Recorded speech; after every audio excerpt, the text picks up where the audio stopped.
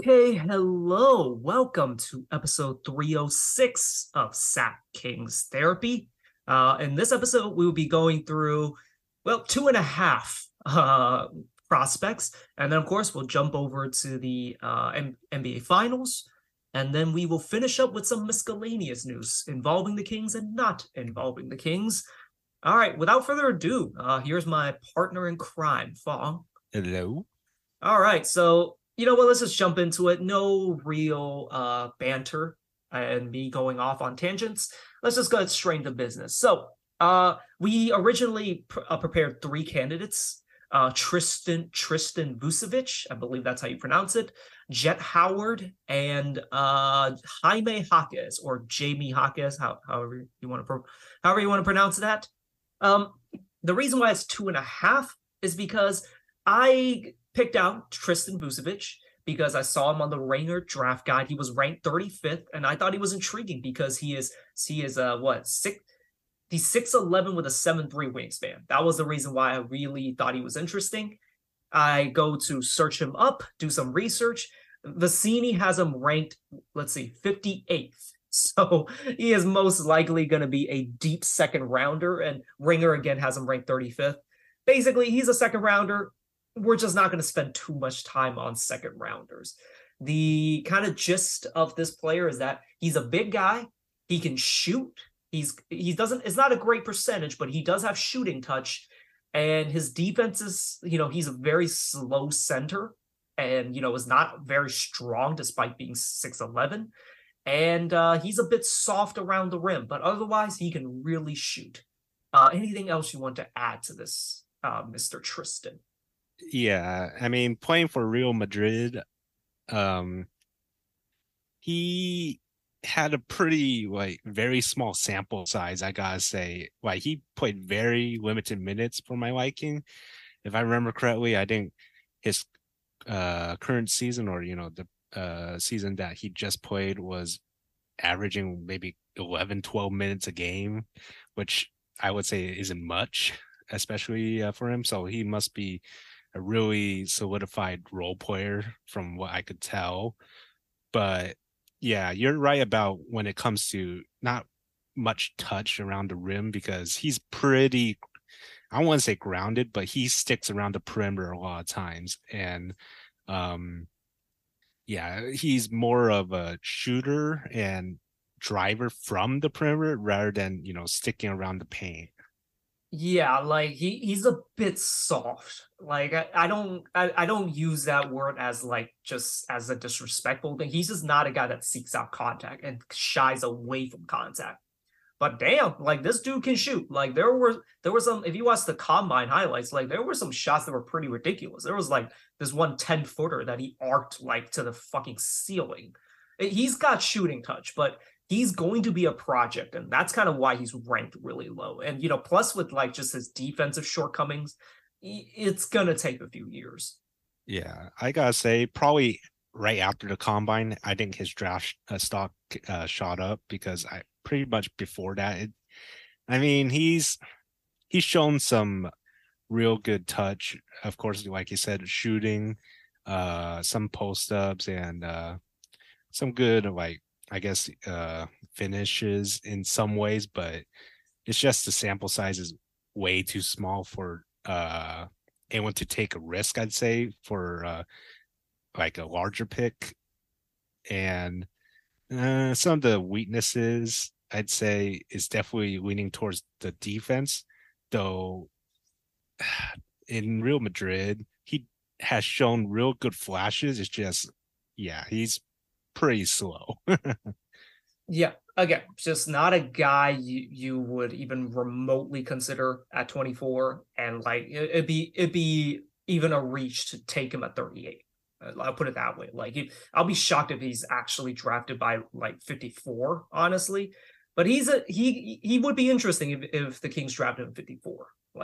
Theoretically, he would be what the Kings would need: a big that can shoot and maybe protect the rim. I don't know if he can protect the rim. He hasn't shown much of it, but it's just the physical profile is intriguing to me. And again, it's because of just the shortcomings and how much of a project he is. He's just not a guy we're going to go over much. Yeah, I've noticed a few guys wanting to pick him up at 38. I think that's what we have. Yeah, at 38, which I mean, I feel like there's better No, options. basically is where I'm Yeah. at with that. Look, take him with the second round pick if anything. Do not take him at 38. There's just better guys. Hopefully there's better options. Hmm. So yeah, that's pretty much really it about him. I don't know what else to talk about him. Well, and that's why we decided to keep it short. Look, this is not a kind of dig at the guy. It's just he's just going to be a project, and it's just not a guy I'm anything interested in the first round. Hmm. So, like that's basically the gist of it. A big guy that can shoot and theoretically has the physical profile to be a stretch 4, stretch 5 down the line, but that's a long ways away. So, okay, well, let's move on to the meat and potatoes then. The guys we actually did do extensive research on. Jett Howard and Jaime Jaques. Let's start with Jett Howard, 6'8" wing from fuck me, I did not pull it up. He's from Michigan. Do you have his stats up? No, sadly I What the don't. hell are you here for? Let me pull it I up. I'm not gonna lie. I researched these guys like very early on in the week because when I saw that we were gonna look at Tristan, I was like, I couldn't find much other than like having to dig a little around for him. But yeah, so it's a little I'm a little off with the next two guys, I Well, guess. anyways, I decided to pull him up while you were talking because I wasn't listening. Anyways, yeah, Jett Howard played for the Michigan Wolverines, 6'8" forward. He did not measure it in at the combine, so we don't have a official measurement of his wingspan, but he does seem to be relatively long, probably around like a 6'8", 6'9" wingspan. 14 points per game, 2.8 rebounds, 2 assists. Shot 41% from the field, but did shoot 36.8% from three, 80% from the free throw line, and 1.3 turnovers a game, and zero point 0.4 steals, 0.7 blocks. So not crazy impressive stats, but the main thing with him, the main thing that makes him very interesting, specifically for the Kings as well, this dude can shoot. Yeah, definitely. Like he has a large arsenal of shots he can make, whether it's off the dribble, uh, catch and shoots. I mean, he pretty much has it all. Inside, outside, he'll shoot anywhere. And he's of course your traditional spot up guy. He's great at that. Shot 38.6% on catch and shoot. Not exactly elite, but he did take some pretty wild ones with guys in his face. He has a kind of a tendency to try shoot over guys, but he's really good at it. 38.6 and 37.3% off screens. He has a very smooth release with a really nice dip. I don't like what he does with his offhand overall, but like he's very consistent in what he does. So that's actually a good thing, even though I don't like the form. Um, he's a shooter, and he's not exactly a guy like that, if he's not like a pure standstill shooter. This dude can put it on the ground, he can sidestep, he can relocate, and he can get into the mid range as well, where he shot an incredible 52.9% on his mid ranges. So he's not a one trick pony when it comes to shooting. This guy he's got a repertoire of tricks to, if you take away the spot up, he can attack the closeout a little bit and get into his mid range or sidestep you for a nice little step back or cross to get an open three. Yeah, definitely. This guy is more like this isn't even a word, team offense oriented. Playing with a playmaker alongside him, I mean, he's gonna flourish real well. I like for sure. And like yeah, I think it was Spinella said like he loves using the dribble handoffs, and that sounds familiar. Like, guess what team loves dribble handoffs? The Kings love dribble handoffs. Sabonis loves dribble handoffs. Like, so Vecini literally compared him to kind of like he's basically kind of Kevin Herter ish, like with kind of worse defense. And that fits perfectly into what the Kings do. Like he, as you said, he plays off of team defense. He's not exactly like an incredible self creator. He doesn't have the tools for that, but he is great in the team work, like in the teamwork frame. Is that even Yeah, a word? I don't know. yeah, and you could add also his playmaking skill set. Now, he's not going to be that primary playmaker off the floor, but definitely as a secondary playmaker, maybe, I mean, of course, coming off the bench, most likely. I mean, he's pretty competent at handling. I mean, like you said, can do the pick and rolls, dribble handoffs, of course, going right because his left hand's not the greatest. And yeah, I mean, he's pretty competent passer as well. Yeah, like he works in the offense very well. Like, and this is kind of just very high level stuff in which he understands how his gravity pulls like the defense to him and uses that to create opportunities for his teammates. And he's not like one of those guys that like will stop and like survey the floor. Like he can feel like, the defense. He can make very quick reads and quick decisions and pass it to the open roller. He's very good at that. And he's even gotten to the point where if he like sees the help coming to the roller, he will immediately kick it to the shooter. So like again, just a guy who works beautifully in a team setting. That's the word I'm looking for. Oh yeah, that's for sure. Okay, well, we talked about his strength, his shooting, his off the ball movement, the ability to fit into a team offense, his passing. Some of the negatives, unfortunately, he's not a very great athlete, and unfortunately, that really hurts him on the defensive end. It doesn't hurt him as much on offense because he's not really that ISO guy anyways, and he's probably won't be the ISO guy when it comes into the NBA. Like his lack of athleticism mostly shows up on his defense. He doesn't have really any ability to pressure the ball. And he kind of is a little bit unfocused sometimes and will kind of just let guys get a step on him. And because of his lack of his athleticism and just lack of quick twitch, he cannot recover against those guys. And it's just too often he just gets blown by or he's going to get bullied by wings. He's literally so bad on defense that he can't even guard like, those quote unquote unskilled wings who try to take him inside. Guys will post him up despite him being 6'8". Yeah, I mean, overall, I mean, in general, for his defense, it's one of the worst. Not gonna lie. I mean, like you said, his speed isn't there. His footwork's really off.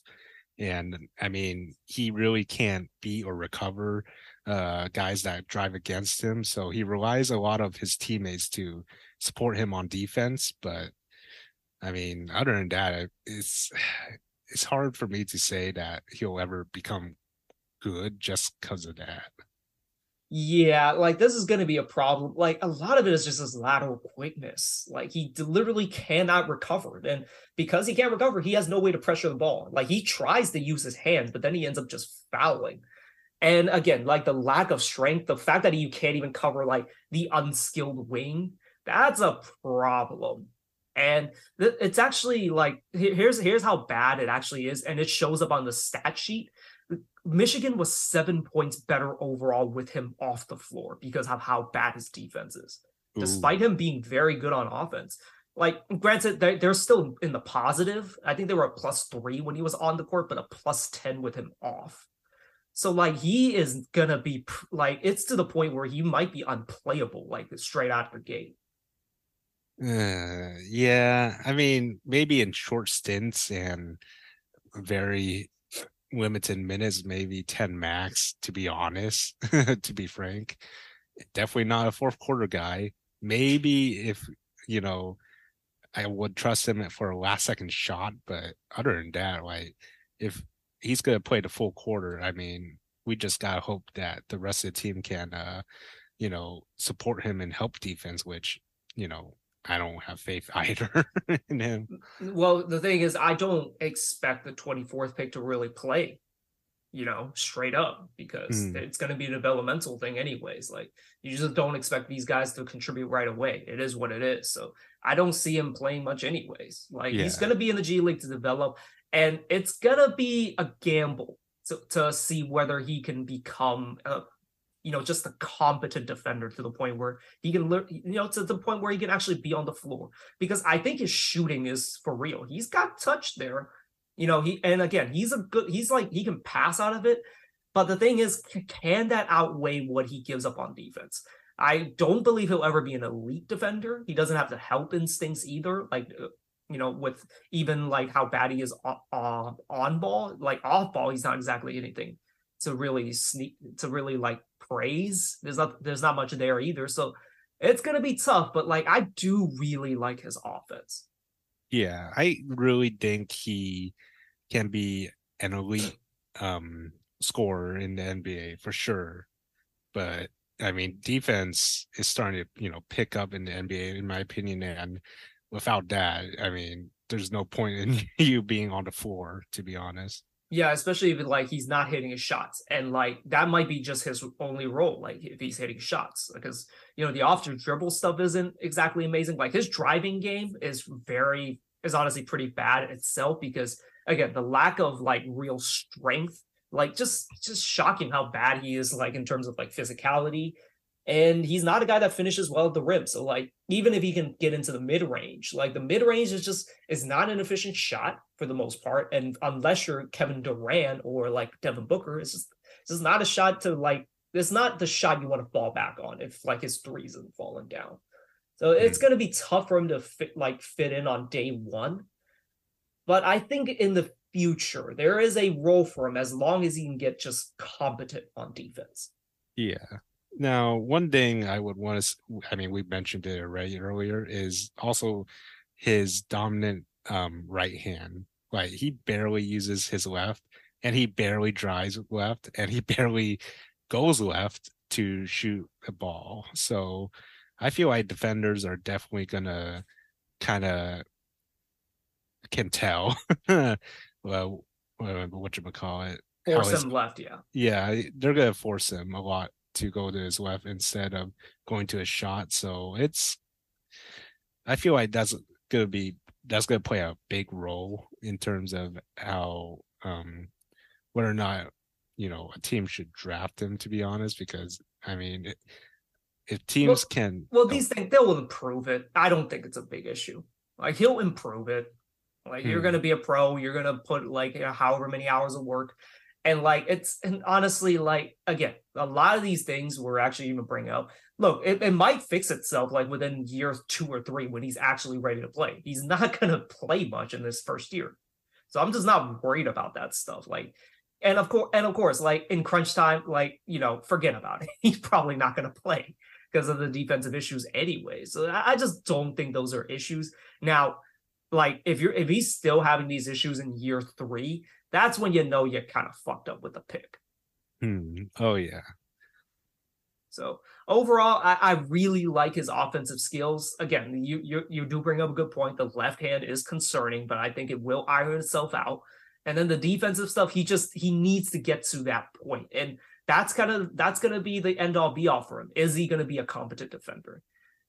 I am actually leaning towards no, but I wouldn't be surprised if he could. Like, he can improve his strength a little bit and that'll help a lot. But like, is it enough? We'll see. I'm leaning more towards the no side. I feel like he definitely needs to work on his footwork more than strength, in my opinion, just to keep up with guys. Because I mean, most of the clips I saw was, I mean, guys just guys blowing by him. So I mean, strength does play a big part in terms of slowing down the guy, but I feel like keeping up with the guy as well would. Well, here's the thing. I don't expect him to take perimeter guys. Like the reason why I say strength is he doesn't get posted up. Like that was the concerning thing for me. Look, guys are like wings get blown by quick guards, like very often. It's not an uncommon thing. The issue is when you put him on, say, an OG Anunoby. OG Anunoby is going to go right around or through him in the post, which that is the concerning part with me. Like the fact that you can't even handle like college wings in the post is very concerning. Like he has no ability to pressure the ball because he's not laterally quick. that can be improved upon. But you still need strength to be able to hold up against, like, if they put you on the worst of offensive player, like say Isaac Okoro. Isaac Okoro will be able to post them up today, and that is the concerning part. Oh man, that's that might be very true. Yeah. So overall, I like him as a prospect. He's got a lot of concerning things that he's going to need to iron out. And my thing is the defense. Oh yeah. All right, let's move on to our third and final guy. Sorry for the kind of quick pull on Jett Howard. He's a shooter. He's very interesting. There's flaws that I'm very concerned about. However, the next guy, Jaime Jaques, there are concerns, but damn, I love this man. Yeah, he's a very interesting guy. I mean, he also has a pretty deep bag of tricks in terms of offense, but it's in a very different context, though. Yeah, very, very different.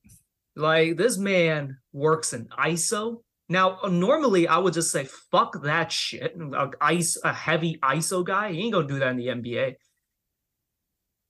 This is some beautiful shit. I'm not gonna lie.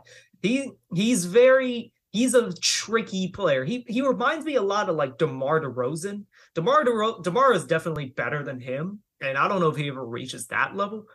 But this dude has a bag. Like, I hate that term, but this dude has a bag. Yeah, like, how I say it, like, the one move he loves to do that I see in like maybe 80% of the clips I saw is the fake spin fadeaway mid-range. So, like, the way I describe it, he loves to work in ISO. And when he gets into his ISO dance, he puts his defender in what I call the torture chamber. It is a torture chamber of just fakes, and his fakes, shimmies, and unorthodox finishes. Like, this dude just has one of the deepest ISO bags, and he will just absolutely pump fake his guy into oblivion. And let's just say, like, let's say you don't jump on the first 5, on the 6th pump fake, you are going to jump, and he is going to do some weird up and under move. He is a fascinating watch. It's like watching a guy play on the playground, and he's the guy you don't want to guard because he is going to make you look silly, and he is just going to score by all means necessary. Yeah, it's crazy how his footwork and craftiness work so well together, along with his, I want to say, pretty nice touch within the mid inside. Yeah, and then, like, his ISO is definitely his best skill. Now, normally that's a negative, but he's also a very good catch and shoot guy. I like his form, by the way. What did you think about his form? I thought it was all right, pretty much. I mean, if it goes in, it goes in. I guess that's all I could really say. But I mean, in terms of basketball IQ, I think that's more what I can see from him, and he kind of knows his ability, I feel, more than just go ahead and shoot. Yeah, well, like, at least he's not one of those guys that will like pump fake and then just try to go into his ISO dance. When he is open and he has a certain amount of space, he will launch it. Now, the percentages aren't incredible. It's 35% on catch and shoot threes. But I think, like, if he can adapt his game to be more of a spot up shooter, I think that's actually a viable thing for him, because his form, I think, looks fine to me. Vecini did talk about, like, it's not perfect, but it is what it is. And like, with his just incredible shooting touch, like in the mid range, I buy his long term, like, 3 and D ability. Oh yeah.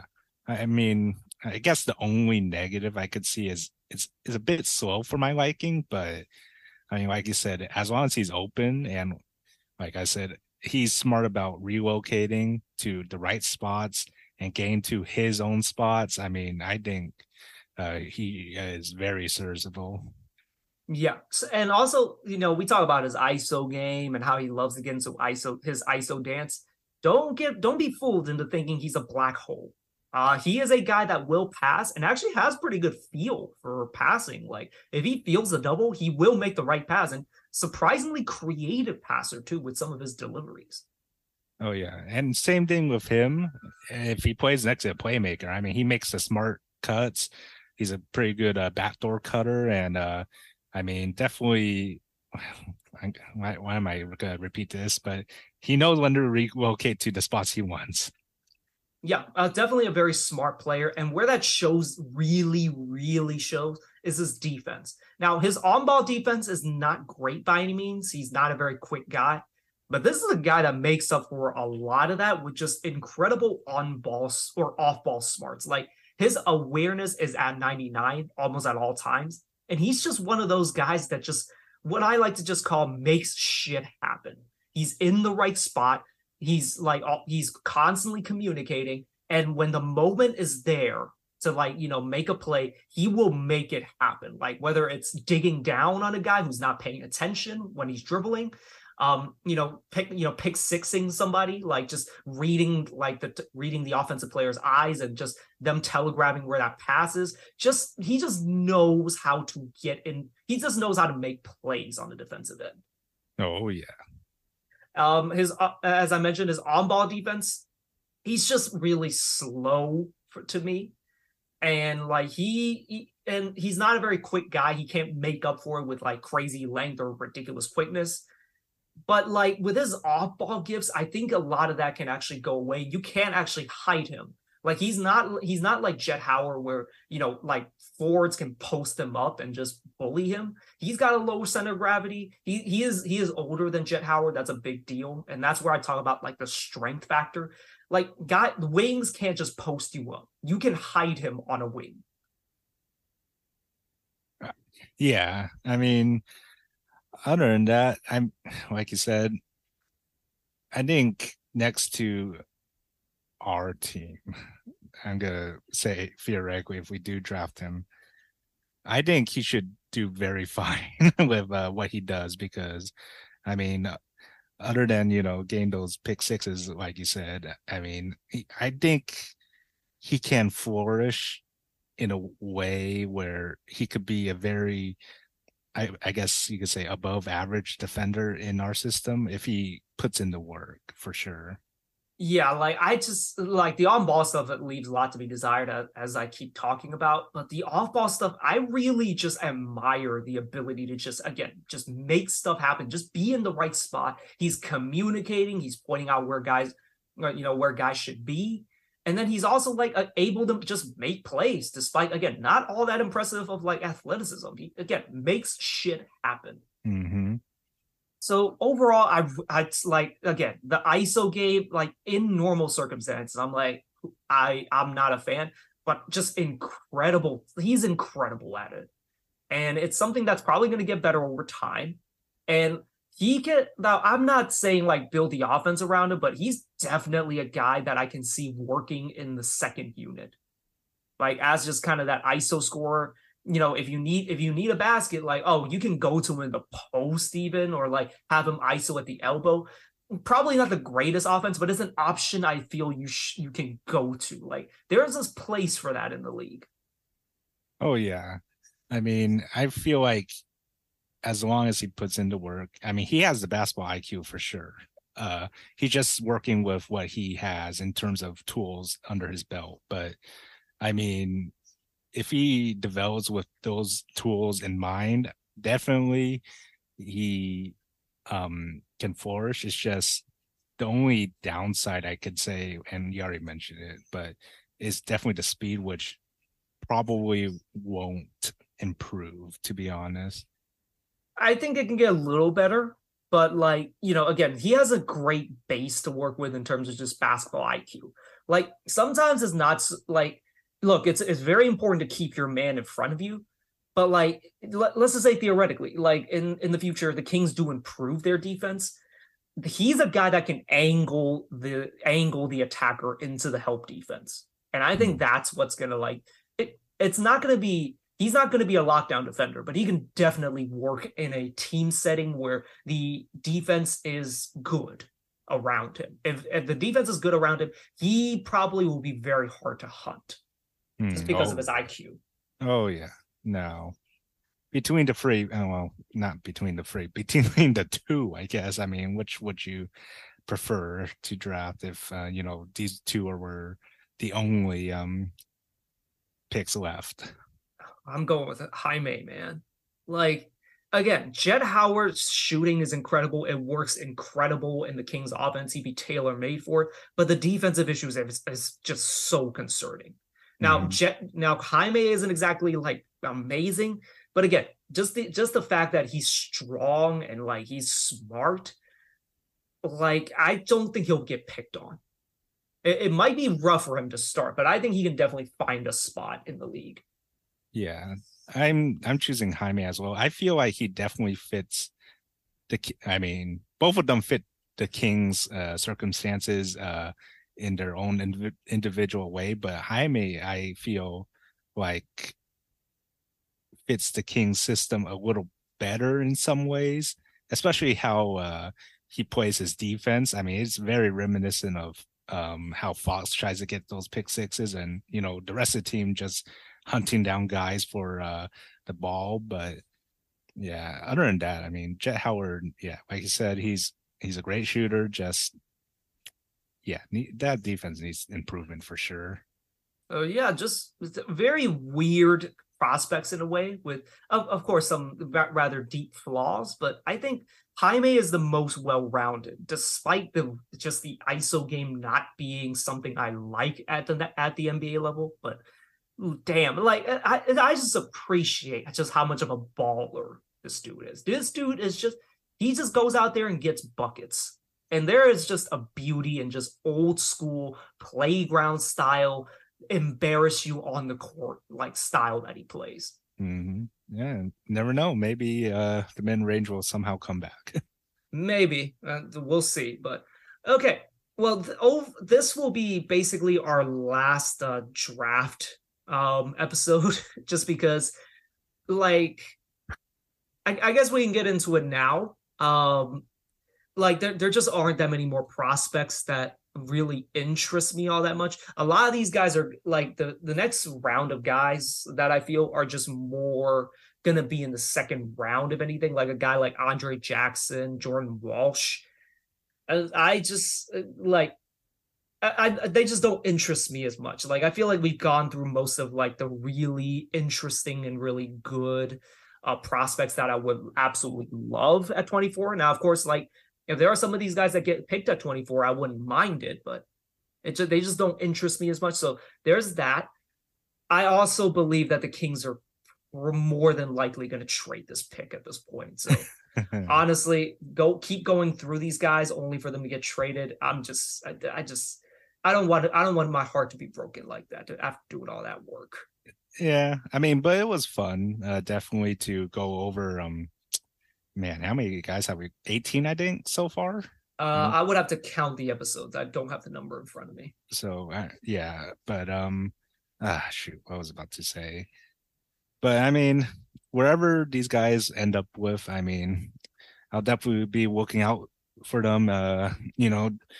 During the games if they do pop up somehow in my mind. So yeah, hopefully some of these guys find a really good place in the league and be that diamond in the rough. Okay. Originally, we were going to jump into the NBA Finals. We're going to actually kind of cut in. We're going to talk a little bit about the Kings. So the Kings today, it was announced that they have been in discussions with the Wizards about possibly acquiring Bradley Beal. And that's the part where I want to talk about where the pick is going to probably be traded. That's what I mean when I think that the trade or the pick is going to get traded, because it looks like the Kings are going big fish hunting. Now, Bradley Beal look, when I first heard that news, I sent you a gif of Luke Skywalker saying no, basically. Yeah. Look, I'm not for this trade at all. Bradley Beal, like if he were like if you just kind of like get him on this team, like let's just say we don't talk about the players involved. He would basically be an upgrade over Kevin Herter, and that would be great. Like, and James Ham said like it would propel you to championship contender. I don't know about that. Bradley Beal does have a lot of flaws that I don't know, would make us a contender right away. But like he is a very, very good player, and he would probably improve this team. Now we'll have to see what players are involved and other circumstances. But the biggest part about the Bradley Beal stuff is the money. Do you want to know do you know his contract or what the gist of how much he's getting paid? I think I saw it earlier today. Yeah, getting close to the 50 mil, almost 60 mil. I think 57 is his player option in the final year, if I remember correctly, or something like that. You are correct, yes. So yeah, that's a lot of money. I mean, so that's the biggest part about trading for him. You're gonna have to give up so much just to get him. Now, I originally said there's actually no way you can do this without Fox or Sabonis. There is actually a way. So you would have to, I think, do Kevin Herter, Davion, and Rashawn, and rescind the bird rights to Harrison Barnes. Basically you can't sign Barnes to a big contract. Like you can't sign him to like anything other than your cap space, which like at that point might be just 5 to 8 million a year, which means you're gonna lose Harrison Barnes. Mm-hmm. So basically you're gonna have to give up those 4 players to get Bradley Beal. So would you do it? I would not. As much as I like Bradley Beal, I don't really love his game too much. It's too much of a hassle to add him, and like I said, there's negatives about him, and definitely health is one of them. Just to deal with Bradley Beal being in this team, it's like it's not gonna be how I say it. If we're just gonna give up a lot of future assets just for maybe I don't know how many X amount of years of not being able to add a role players or whatnot to this team just because we simply don't have enough cap space for them. And with the new CBA, like how those penalties work, if you're above the second apron, like you lose your mid-level, you can't sign buyout players. The new CBA is fucking stupid, by the way. I hate the new CBA, what they did with some of the stuff. So yeah, you'll be stuck in a bind, and because Bradley Beal's contract lasts 4 more seasons after this, yeah, you're gonna be fucking stuck. Yeah, and I mean, talks are talks, so I wouldn't expect much until I see it actually happen if we do finalize something for Bradley Beal. But I'm pretty sure Monty knows that this shouldn't be the way that we should be aiming for. Okay, so this is kind of the positive note to bring out of this, whether there is a deal or not. So Bradley Beal did say the belief is that he is open to waiving his no trade clause to come to Sacramento. Now the last 2 words of that, open to coming. That's 3 that's 3 words. But so I just want to mention that because a lot of people bring up for the longest time the Sacramento was basically basketball hell, the basketball deathland, wasteland, Death Valley, whatever you want to call it. Like because of this one season, this was what I hoped at the beginning of the season, where you could be the Timberwolves in a good way, where you have one successful season, and then all of a sudden, you become a sort of destination for a lot of these free agents, where like before they never would have considered you. Like I thought them getting Kyle Anderson was so big because that's a guy that had some choices of place he could go, and he decided to choose the Timberwolves, and he's a helpful role player that was willing to go to Minnesota. So this is kind of like a bit of a changing of the times that like I really wish it came, and it's coming now. Like at least it's the first sign. Maybe it's just like a special, like a a unique occasion. But at the same time, like maybe there is a changing of kind of the guard, not changing of the guard, but like changing of the times where Sacramento can once again be looked at as a place that, good players like would actually consider, and not just for the money. Like George Hill came here once, he came here for the money, clearly. But like now it's looked at as a possible destination for competent players who are coming for the right reasons. Oh yeah, I mean, yeah, you're totally right, and it's definitely a first for. To be honest, I don't even remember the last player that actually wanted to be here just because, Kings basketball, which I highly doubt is within the time that we are. That we wasn't have been drafted. watching. Think about it. That wasn't Yeah, drafted. that wasn't even drafted as well. So it's crazy. Maybe during the early 2000s, but I mean during that time I wasn't following the Kings that well. So yeah, it's crazy to think that an all-star like Beal would consider reversing his was it His no trade clause. yeah, no trade clause just to Now, come now, of here. course, that is speculation. There's no actual report saying he will do it, but like just I don't think it's too far from the truth that Sacramento's not looked at as the hellscape that it once was. Mm-hmm. Oh yeah, no, for Beal, I mean, like I said, I need to see it to believe it. So if he does it, and for a very reasonable price, I mean, I'm all for it. Just as long as we don't trade away big assets like Murray. Yeah, I don't think he'll be in. He'll be in the deal. I think it'll be Herter and Davion first, and then the rest of the guys are not under contract, so there's nothing you can do with that. But so the second part of this is, so the idea of the big three. Look, a lot of people are down on Sabonis. Like Nate, now granted, this is not a new take. Nate Jones this week said, the Kings should sell high on Sabonis. Now, of course, a lot of the national media like actually kind of agreed with him. They think Sabonis is a 82 game player and not a 16 game player. I disagree with them because I watched the Kings the entire season. Like he was really good, and I thought he had a really bad. Sure, he had a pretty bad series, or not even a bad series. He definitely got very much limited. Some might even say locked down by Kevon Looney. He still had good averages throughout and was impactful in certain spots. But the idea is that he cannot be your second best player, I don't think. Now, does that mean trading him away? Probably not. I think he's still worthwhile to keep around. I don't think it's worth it to trade him for value. I just think you do need a third player.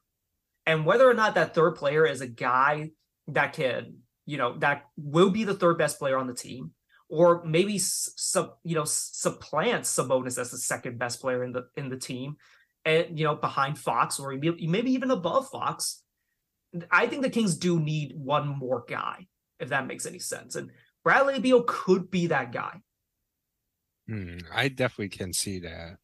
Now, going back with the Sabonis stuff, I mean, we still have 2 years left in him. No, he's a free agent after next season. Oh, is it already? Jeez. Mm-hmm. Oh, okay. Yeah. So I was thinking 2 years from last season, I guess. But oh man, I mean, at the end of this 2 seasons, I mean, that's when we could decide. Definitely. What am I saying? After next season is when we could decide whether or not Sabonis is the guy. Because I mean, so far we haven't extended him. So we can extend him. He's not going to take the extension because he can make way more money if he waits this out. Oh yeah. Because of just how the extension rules work. He signed a very cheap extension. Like it's under 20 million a year. And if we extend him, we can only go 125%, or I think it's 140% now. Now, of course, if he goes on the open market, he can basically get, I think, almost not the Jaylen Brown extension, but it's like somewhere around the realm of that, like 290 million. Oh. So that's kind of what he wants to get. I think what it was that he can start out at 35 million a year if he waits till the end of next season. But like with the start of this, if he gets an extension this year, it would only be like 25 million, or like it's a lot lower. Yeah, So I see. that's why he's gonna wait this out. I see. And I'm assuming this was during the Pacers years. Yes. Hmm. So yeah, I mean, we have one season to, maybe figure something out. And by then, I mean, who knows? I mean, the is endless to of possibilities. Okay, so but staying on that third guy talk. So there's another trade candidate that I'm of course much more interested in because I just don't think you'll have to give up as much to get him. Is OG Anunoby. I think like getting OG, I think that can be a difference maker. And like you don't have to give up as much. And honestly, I don't think getting Bradley Beal would I think OG can provide somewhat like the level of impact. I think will be actually similar to what Bradley Beal can do for you. Like they do different things, but I think that can elevate the team to a next level. Now, of course, that would depend on what you have to give up in the trade. But I think OG Anunoby can be that guy, and I mean, I think the Kings should actually go that route, and which reported by Damian Barling that apparently that is the way they're heading. hmm. I mean, I would love OG for sure, but the one person I'm afraid of is dealing with is Masai. So I don't know what kind of trades that we would have to give up for OG to get through with Masai, but I guess we'll have to see. Like I said, as long as there's nothing big and nothing of the three guys of Murray, uh, but yeah, Fox and Sabonis. I mean, I'd be all in for it.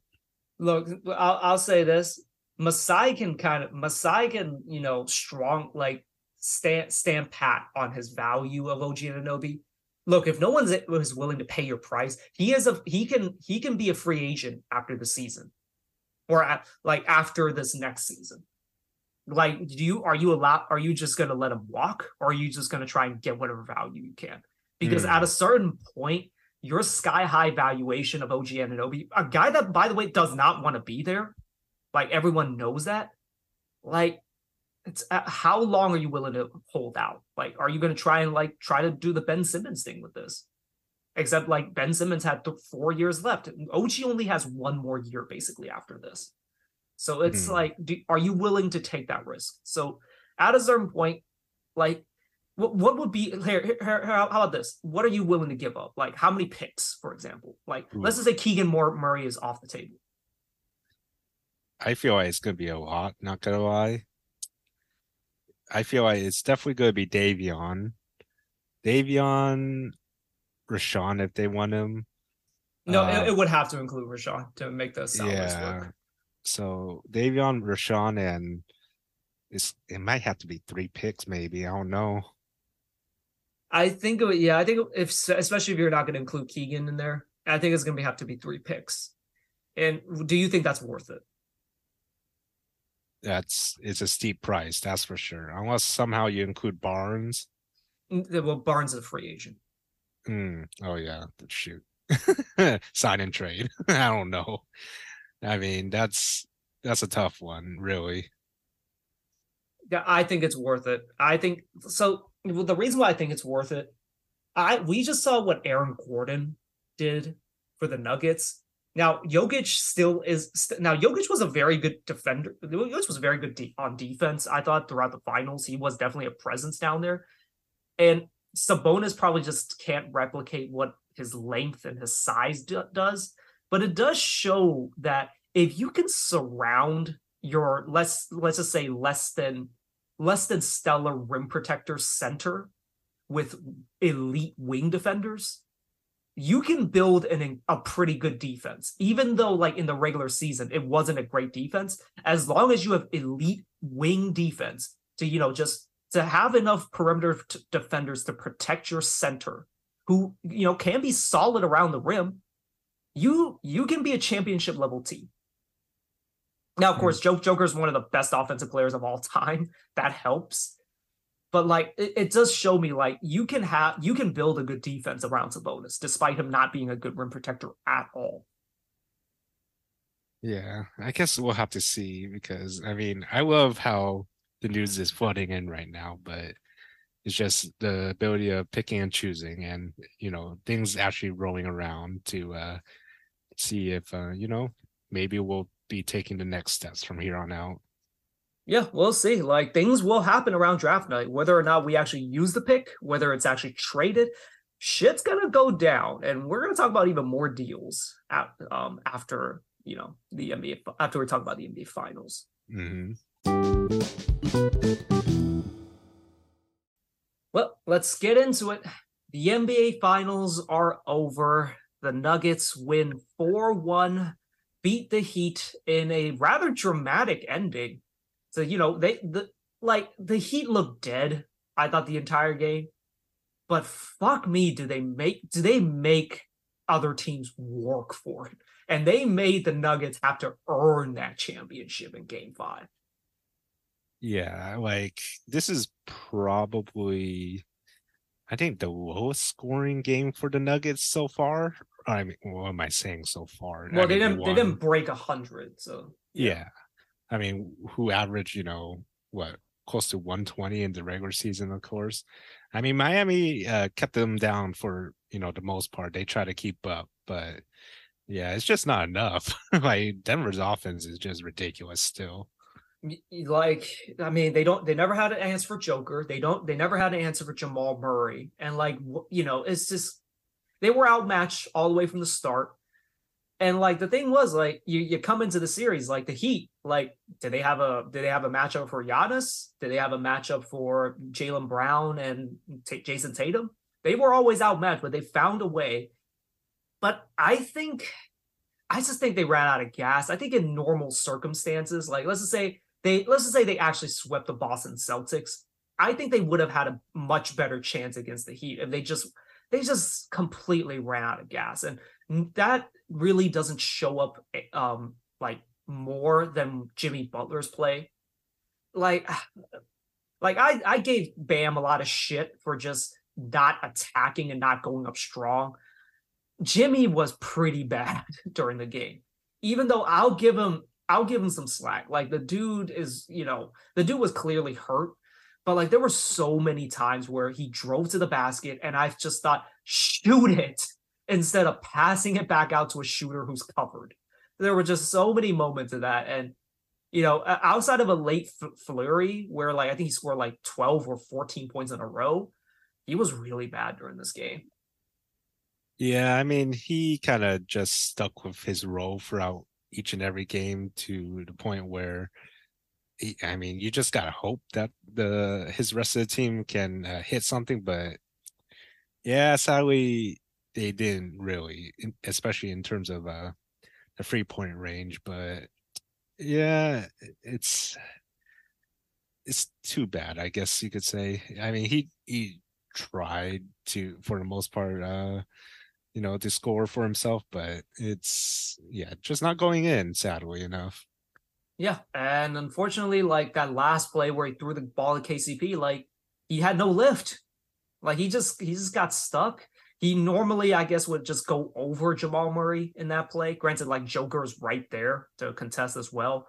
Just he had no legs, and he gave it all he could. I just think he deserves all the respect for just getting this far. I know it's a bit of like participation trophy thing going on, but the man gave his all. The Heat gave it all. Like despite how just annoying to watch Bam on offense it is sometimes, the man had to guard Jokic, who's a good 4 inches taller than him and probably outweighs him by 50 pounds. He did an admirable job on Jokic. And like again, the Heat players, like the Cinderella magic just wore off.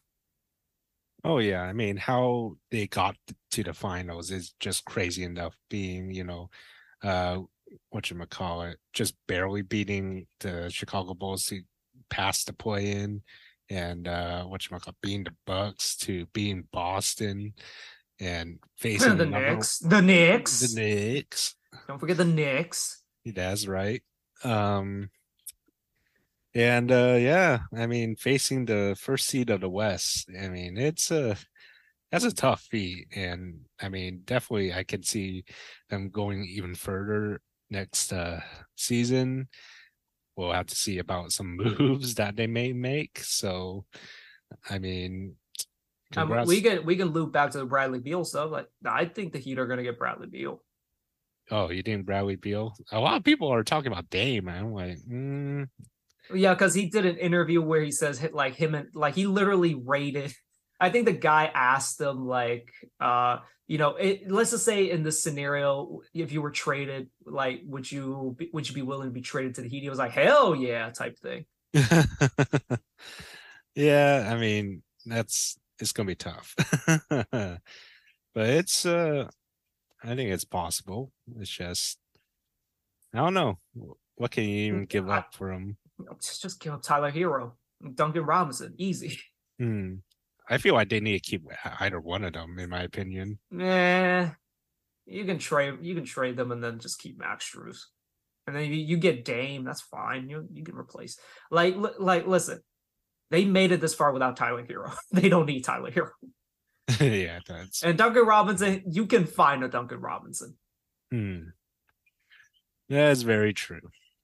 So yeah, I think we'll see. They do need to make a move because they need that third guy. Like Bam is not a second guy. Like you just need him to focus on just playing defense. And also they need size. They need a guy that's just big. That's not Cody Zeller for the love of God.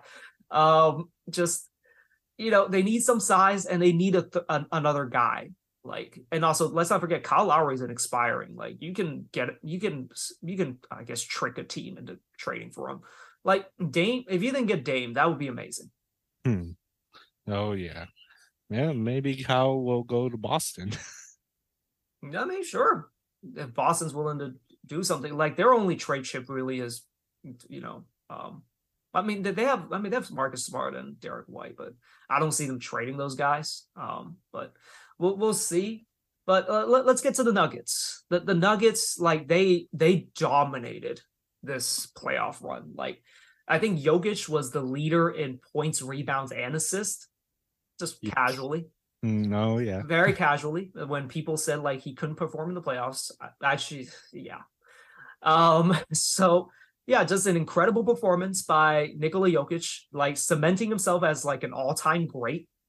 Jamal Murray, after tearing his ACL, proved that Bubble Murray is not a fluke.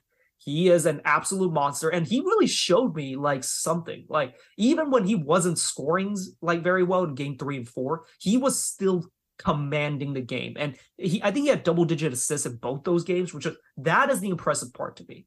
Like this guy is for real. Like he is a real weapon, and because of this performance, he is definitely going to be an all-star next season. And he's probably going to take up John Moran's spot, and then like De'Aaron will probably have to fight for that spot again.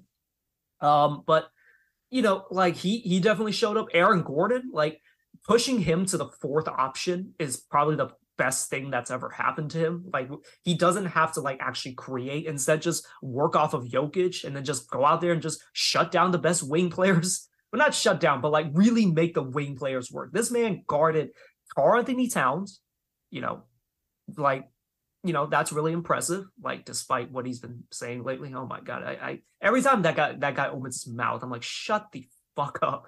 It's like it's him and Gobert that I just cannot stand. But anyways, Aaron Gordon guarded Karl-Anthony Towns, Kevin Durant, LeBron James, and Jimmy Butler, and he limited those guys all. He limited all of those guys. Just incredibly impressive. Michael Porter Jr. Yeah. I'll say this: before the finals, he was really good. In the finals, despite not shooting very well, he figured it out. Like he was finally getting inside, and he had that one crazy between the legs finish that was really nice, and then a pull up three that that basically makes it so no one will ever question all the other misses he had. And then KCP was really good, just a perfect glue guy, incredible disruptor. Bruce Brown was really good. Jeff Green did his part. DeAndre Jordan filled in for 3 minutes. Oh yeah. Just like they were a dominant team, 12-4 in this playoff run. Yeah, it's a crazy run for the Nuggets for sure. And I mean, do you think they'll repeat? I think they have a very good chance to. I can't say for sure. Like you don't know if the Kings are going to be, the next title contender. But like I don't like I refrain from calling them a dynasty, but like this was a dynasty level playoff performance. Like 12-4. Think about this. The Bucks lost 4 times in the first round. The Kings lost four times in the first round. The Nuggets lost 4 times in an entire playoff run. Just imagine that. Like that's how impressive their entire playoff run was. And like, oh, you can say, well, like the West was weak, the East was weak. These motherfuckers dominated the competition. That's what happened. They went through again. Karl-Anthony, I guess, I guess in about 10 years it might sound a lot more impressive. Like they went through Anthony Edwards and Karl-Anthony Towns and Rudy Gobert, the big three. They went through Chris Paul, Devin Booker, Kevin Durant, LeBron James, Anthony Davis, D'Angelo Russell. Now, probably more Austin Reeves than D'Angelo Russell, but and then of course like Jimmy Butler, Bam Adebayo, and Kyle Lowry. Like, look, they absolutely destroyed the competition along the way. That's what happened. This was an all-time offense paired with a very, very impressive defense that really upped its efficiency in the playoffs. Just the all-time great performance. And I can't say enough good things about Joker. This man just wants to go home and hang out with his horses. He don't want. I know he said he wants to be in that parade. I think deep down he doesn't want to be. Deep down he wants to be back in Serbia with his horses. Yeah, he definitely has that point to get ready after today's whatchamacallit parade, and yeah, he's probably back home by now. Not gonna lie. Mike Malone was wilding out there too. Like he's out there just like hugging fans and stuff, just like getting hyped with fans. So, like Yeah, Mike Malone is out. He's out there. yeah. What was his shirt say? I forgot. Oh, I Something. didn't. I had the tweet up, but I don't have it up anymore. Yeah, I forgot what it says. Some weed reference, I think. But yeah, I guess we'll see if they could come back because I mean every single one of these guys, I mean, besides DeAndre Jordan, but he did his part, 3 minutes, has shown up and definitely, proved themselves for sure. Yeah. And like, yeah, I refrain from calling them a dynasty. They're gonna be a juggernaut next year. Like this team is gonna be hard as hell to beat. Now that like, Jamal Murray is back to kind of like, his old self before the injury, that's a dangerous ass team because you can't double Murray because he will get it to Joker. And if you give Joker a 4-on-3, it's GG at that point. They're a scary team. They're a well-built team. And if they can retain Bruce Brown, like apparently at the parade said he's coming back, we'll see. But like, like if they can retain Bruce Brown, this is going to be a hard-ass team to beat. Oh yeah. Well, we'll see if we ever face them in the playoffs because this is I'm still scared. Here's what I'll say. I think Sabonis can handle Joker, and then like it'll be on the rest of the team. Because like Miami didn't have size. Like Sabonis can handle, I think, Joker 1-on-1 to a decent level. I'm not saying he's going to shut him down or anything. I mean, the man scored 40 points on him in the regular season. Like he's gonna score, but like I think if you can surround the rest of the Sabonis with wing defenders and like Fox can do his thing, I think this can be a very interesting series. Yeah, I definitely could see it. It's just there's a lot of people I feel like we're gonna have to stop, and I don't know if we'll have enough still until I see to believe, I guess. Yeah, we'll see. Like, the Kings could be next. They could be, I mean, like, let's be honest. The Kings are kind of a lesser version of the Nuggets in a way. Like, again, like Michael Porter Jr. is basically like kind of, I guess, a better version of Keegan if you think about it. Like, they don't really have an Aaron Gordon, but like, like Fox and Jamal, like you can have a pretty good debate about which one is better. Jamal is probably better at this point. like Sabonis is kind of like a middle class version of Jokic if you think about it. And then like Kevin Huerter is kind of him and KCP are very different players, but that's not a fair comparison. But like they're kind of a lesser version, and like if they can add that extra wing defender like an OG Anunoby, they can get somewhere close to where the Nuggets are, I think. Oh yeah. Okay. All right. Well, let's get to the rest of the topics. So going back to the Kings, they apparently set up a new beam. Apparently, it's brighter, so that's really cool. Okay. So let's talk about this. So Pat Bev had Karl-Anthony Towns on his podcast. Did you see this? No, I actually did not. So I guess I gotta pull up the look. So there was a quote that I saw. Like, I'll be honest, I don't want to watch the whole podcast. It seems absolutely insufferable to listen to. But basically, Towns was saying, by the time I'm done, I'm retired. Something along these lines. It's not the exact quote. They're gonna talk about me that I changed the game. Oh, that's where that quote came from. Okay, yeah, I definitely remember seeing that quote out on I think Reddit before all the shutdown. But yeah. So here's my question. Do you want to buy low right now on him changing the game? Because his value is as low as it's gonna get right now.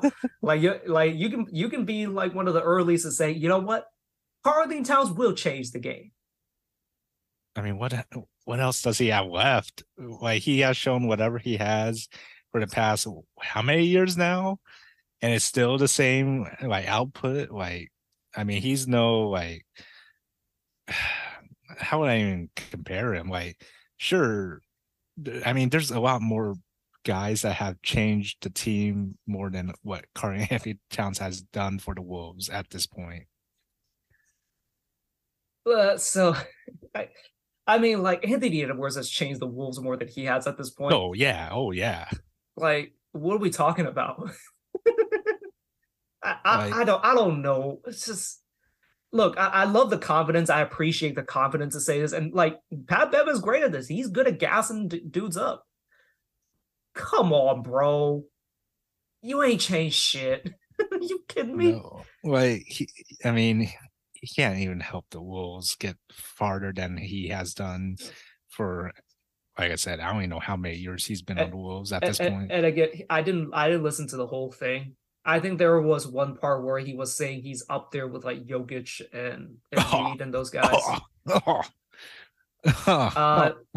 Sure. Yeah, I don't think you're better than Sabonis. I'll just say that. Oh my god! I don't think you're even close to even where Sabonis is at this point. So yeah, just every time I hear him, just like, shut the fuck up. Like, what are you talking about? Like, you're not. Look, Jimmy Butler was right. This dude is fucking soft. This dude is an idiot. This dude's not a winner. Yeah, I mean, if he somehow wins MVP, I mean, maybe my opinion will change. But other than that, in the NBA, yeah, no, that's it's not gonna happen for sure. But if it does, I still don't think my opinion will change.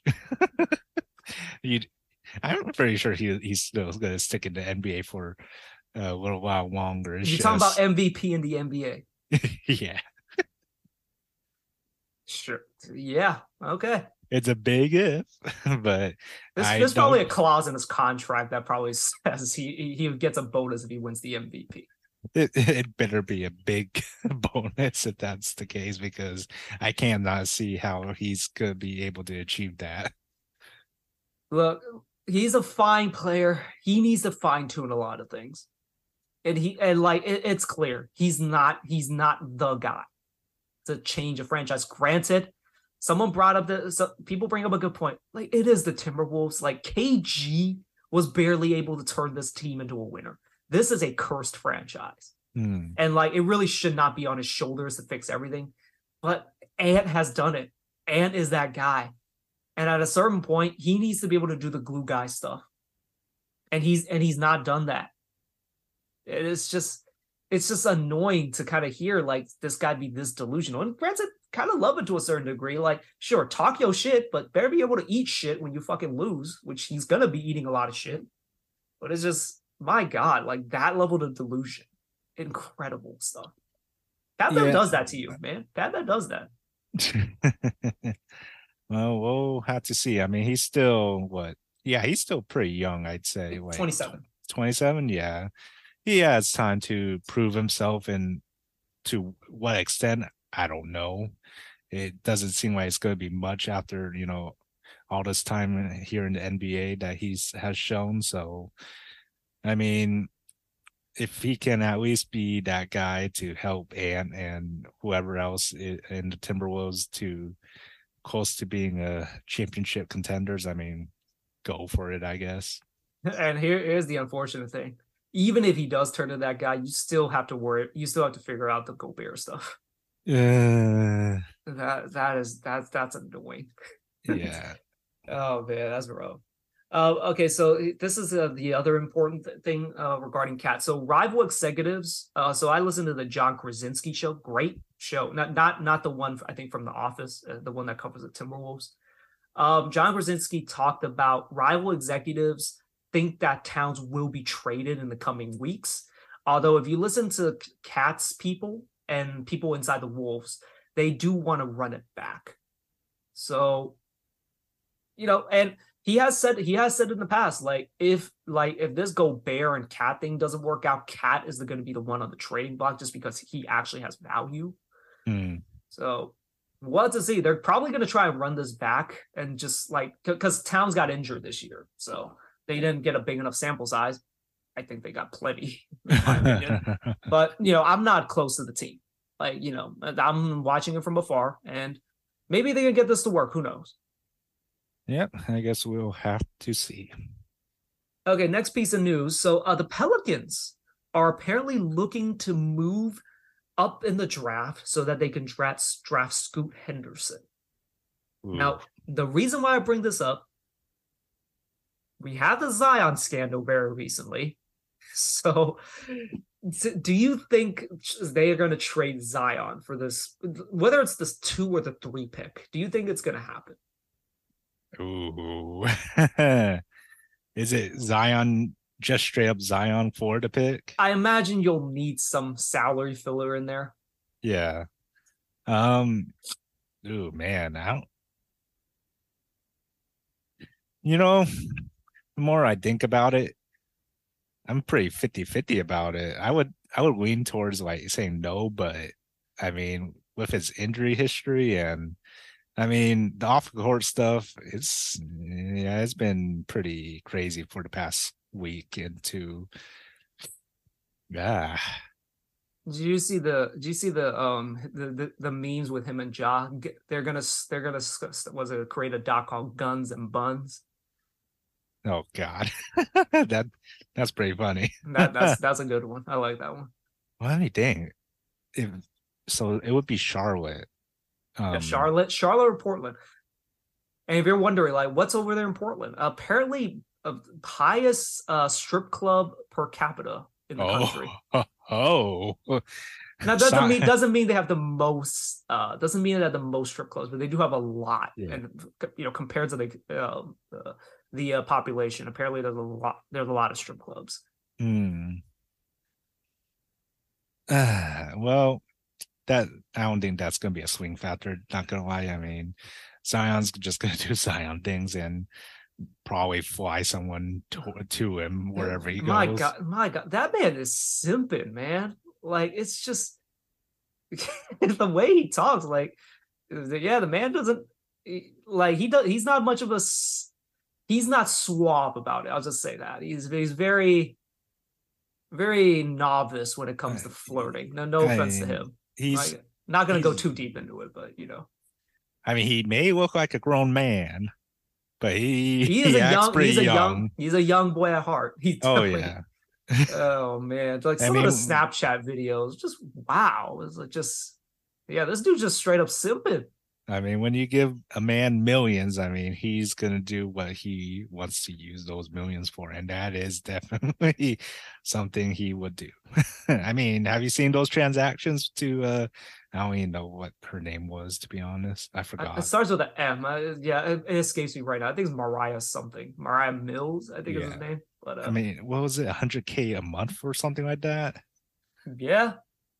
I mean, you got that. Look, I'm not gonna judge you how you make that or what do you do with your money, but man, just oh, okay, yeah, he's an interesting thing. But here, so if you're Charlotte, would you trade your pick or Zion? I would say no, just because, I mean, like I said, his health, I don't know how much of an issue it would be uh when he does join. And, Charlotte's not the greatest in terms of health as well. It's Um, not a great culture. Like that would be the biggest thing I would worry about. You're trading him to another shit culture of like on the team. Like that's hmm, not gonna help him. no, yeah. And So by the way, if the rumors are true that they're planning to draft Brandon Miller, at oh two, yeah, too. Oh Lord have mercy, Lord have mercy, Charlotte fans. boy. I pray for you guys. Like, don't get me wrong, Brandon Miller is good. I would take Scoot Henderson in a heartbeat. Like, if you draft Brandon Miller, like you have the gun incident with him. You have Miles Bridges, who is probably going to come back, and then you still have all that bullshit going on, and like it's just like Scoot Henderson is probably he's going to be your culture guy. Like from what I've heard, he's incredible personality. He is a leader. Like that is the guy that is going to probably fix your culture. Going to change the culture. He's going to be your Ant Edwards, but instead you gonna draft Brandon Miller, who rumors are is kind of an idiot. So I'm just saying, like, Lord have mercy. I pray for you guys if you guys draft Brandon Miller, who could be good and who probably will be good, but that's really stupid I if they mean, do it. hey, it fits the culture in Charlotte. Why not get another guy that fits the same, energy? Yeah, boy. Yeah, they might be just better off trading for Zion. What about Portland? Do you think Portland should trade for Zion?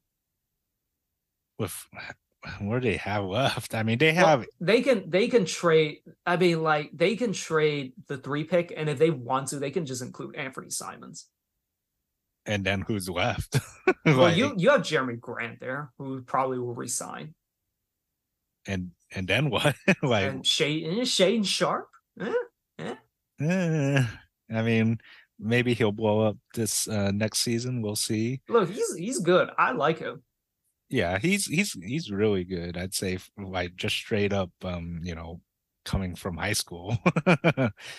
But He technically did go to Kentucky. You know, yeah, maybe he actually went to classes. We know he didn't play. Maybe he actually went to classes. sure. But um, what I was about to say, I mean, it's, I don't know. I mean, they could do it, but building around those three guys, I feel like is could be tough. Not gonna lie. Look, the logic.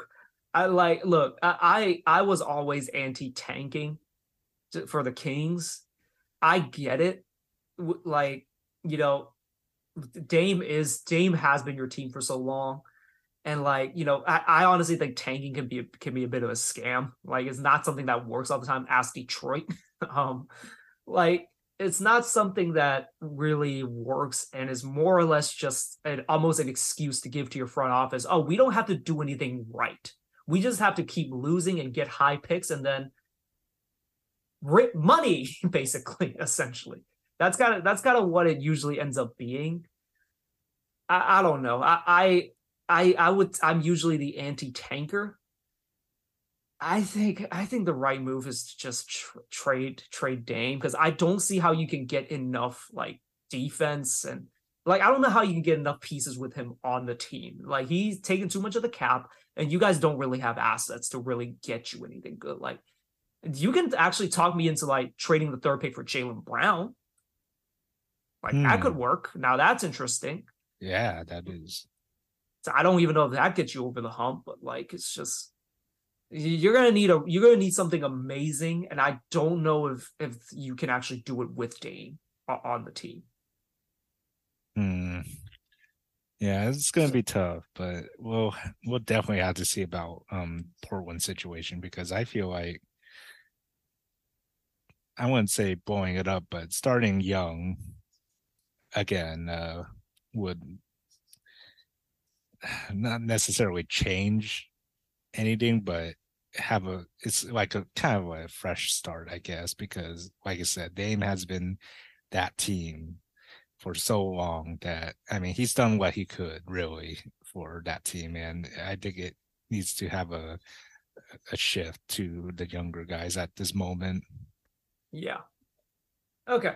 So last thing I want to talk. Well, last two things really quickly. Bobby Klintman has withdrawn from the draft. We went over him on last episode. Unfortunately, he will not be in the draft anymore. He will be going into the draft next year instead, where he will likely be a little bit higher on the board. So yeah, there's that. And last thing I want to talk about. Shout out to A's fans for doing their reverse boycott to say chanting "sell the team." Unfortunately, it was all for naught because it looks like Robert Manfred has gotten the authorization and basically it's just about a done deal that they're moving to Las Vegas. There's still like some votes that are going to happen, but more than likely they're going to be moving to Las Vegas. But shout out to A's fans. You guys came out in droves to protest John Fisher, your dog shit owner. And yeah, like it's a really shitty situation. It's just awful.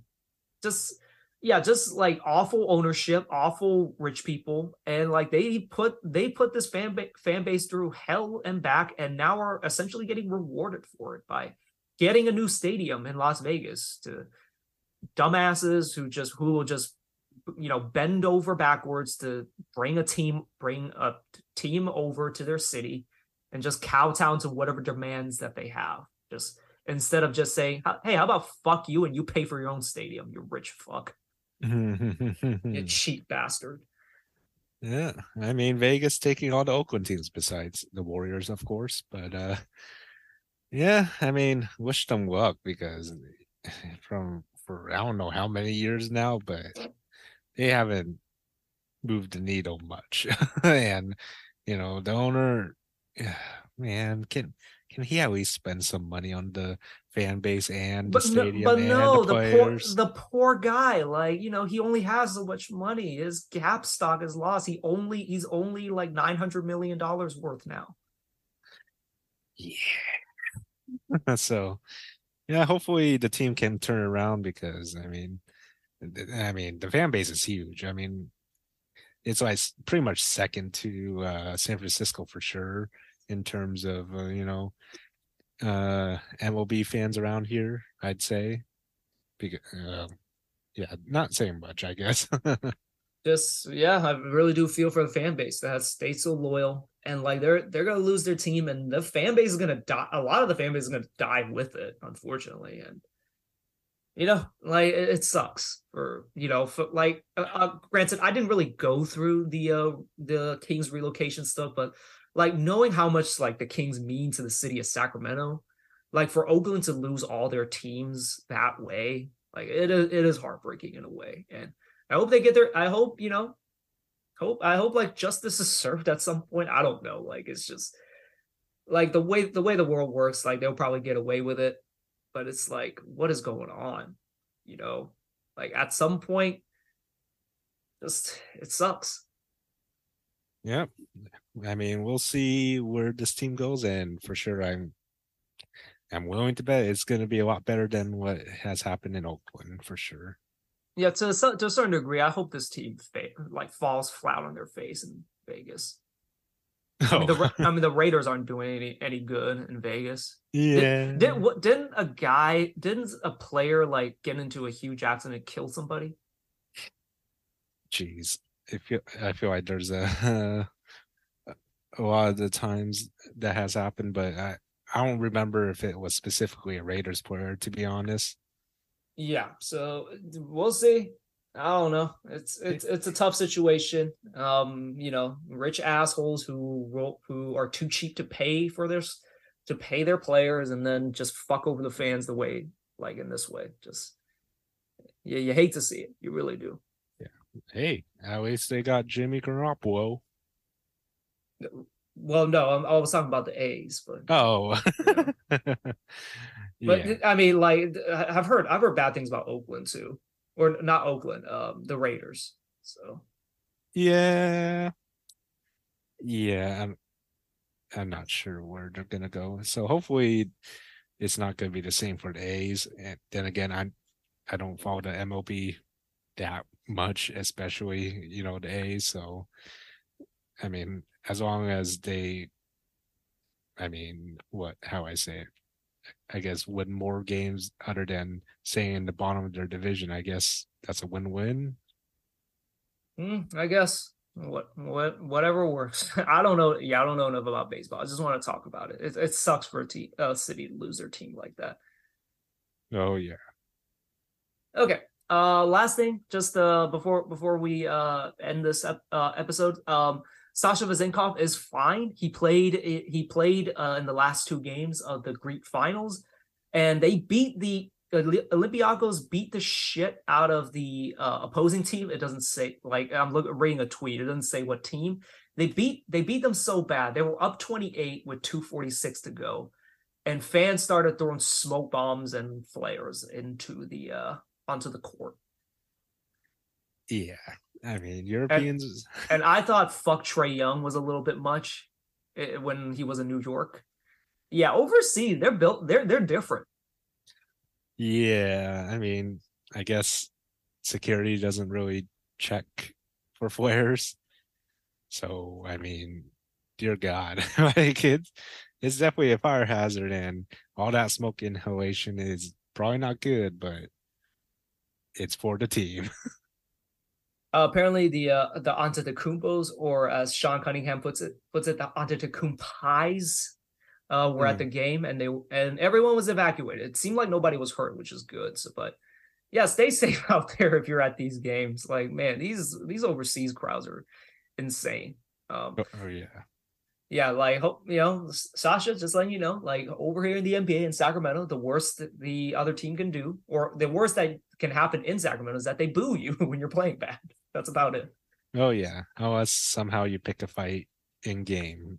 That's I mean, even about then, it. nobody throws stuff like anymore onto the court. Like it's No. yeah, it is very tame over here compared to overseas. Yeah. I mean, we have puke gate. We have probably beer spillage. Yeah, but they're bombs. Yeah, okay. Probably was not probably going that far. It doesn't. Yeah, it just doesn't happen here. So. Yeah. Well, anyways, that's all I have on my docket. Anything else you want to quickly go over, or should we just call it an episode? I mean, we talked quite a while, I think. Not gonna lie. Yeah. So it sounds like you have nothing. So Yeah. let's Yeah. call it an episode. I have nothing else. So, yeah, we are preparing the Naruto episode. We just recorded the first part, so stay tuned for that. This will be the last draft episode. We'll try and have maybe one more episode before the draft actually happens. So yeah, stay tuned for all of that. Until then, we'll keep posted, and we'll catch you guys back on the next one. Yeah. We'll see you guys later.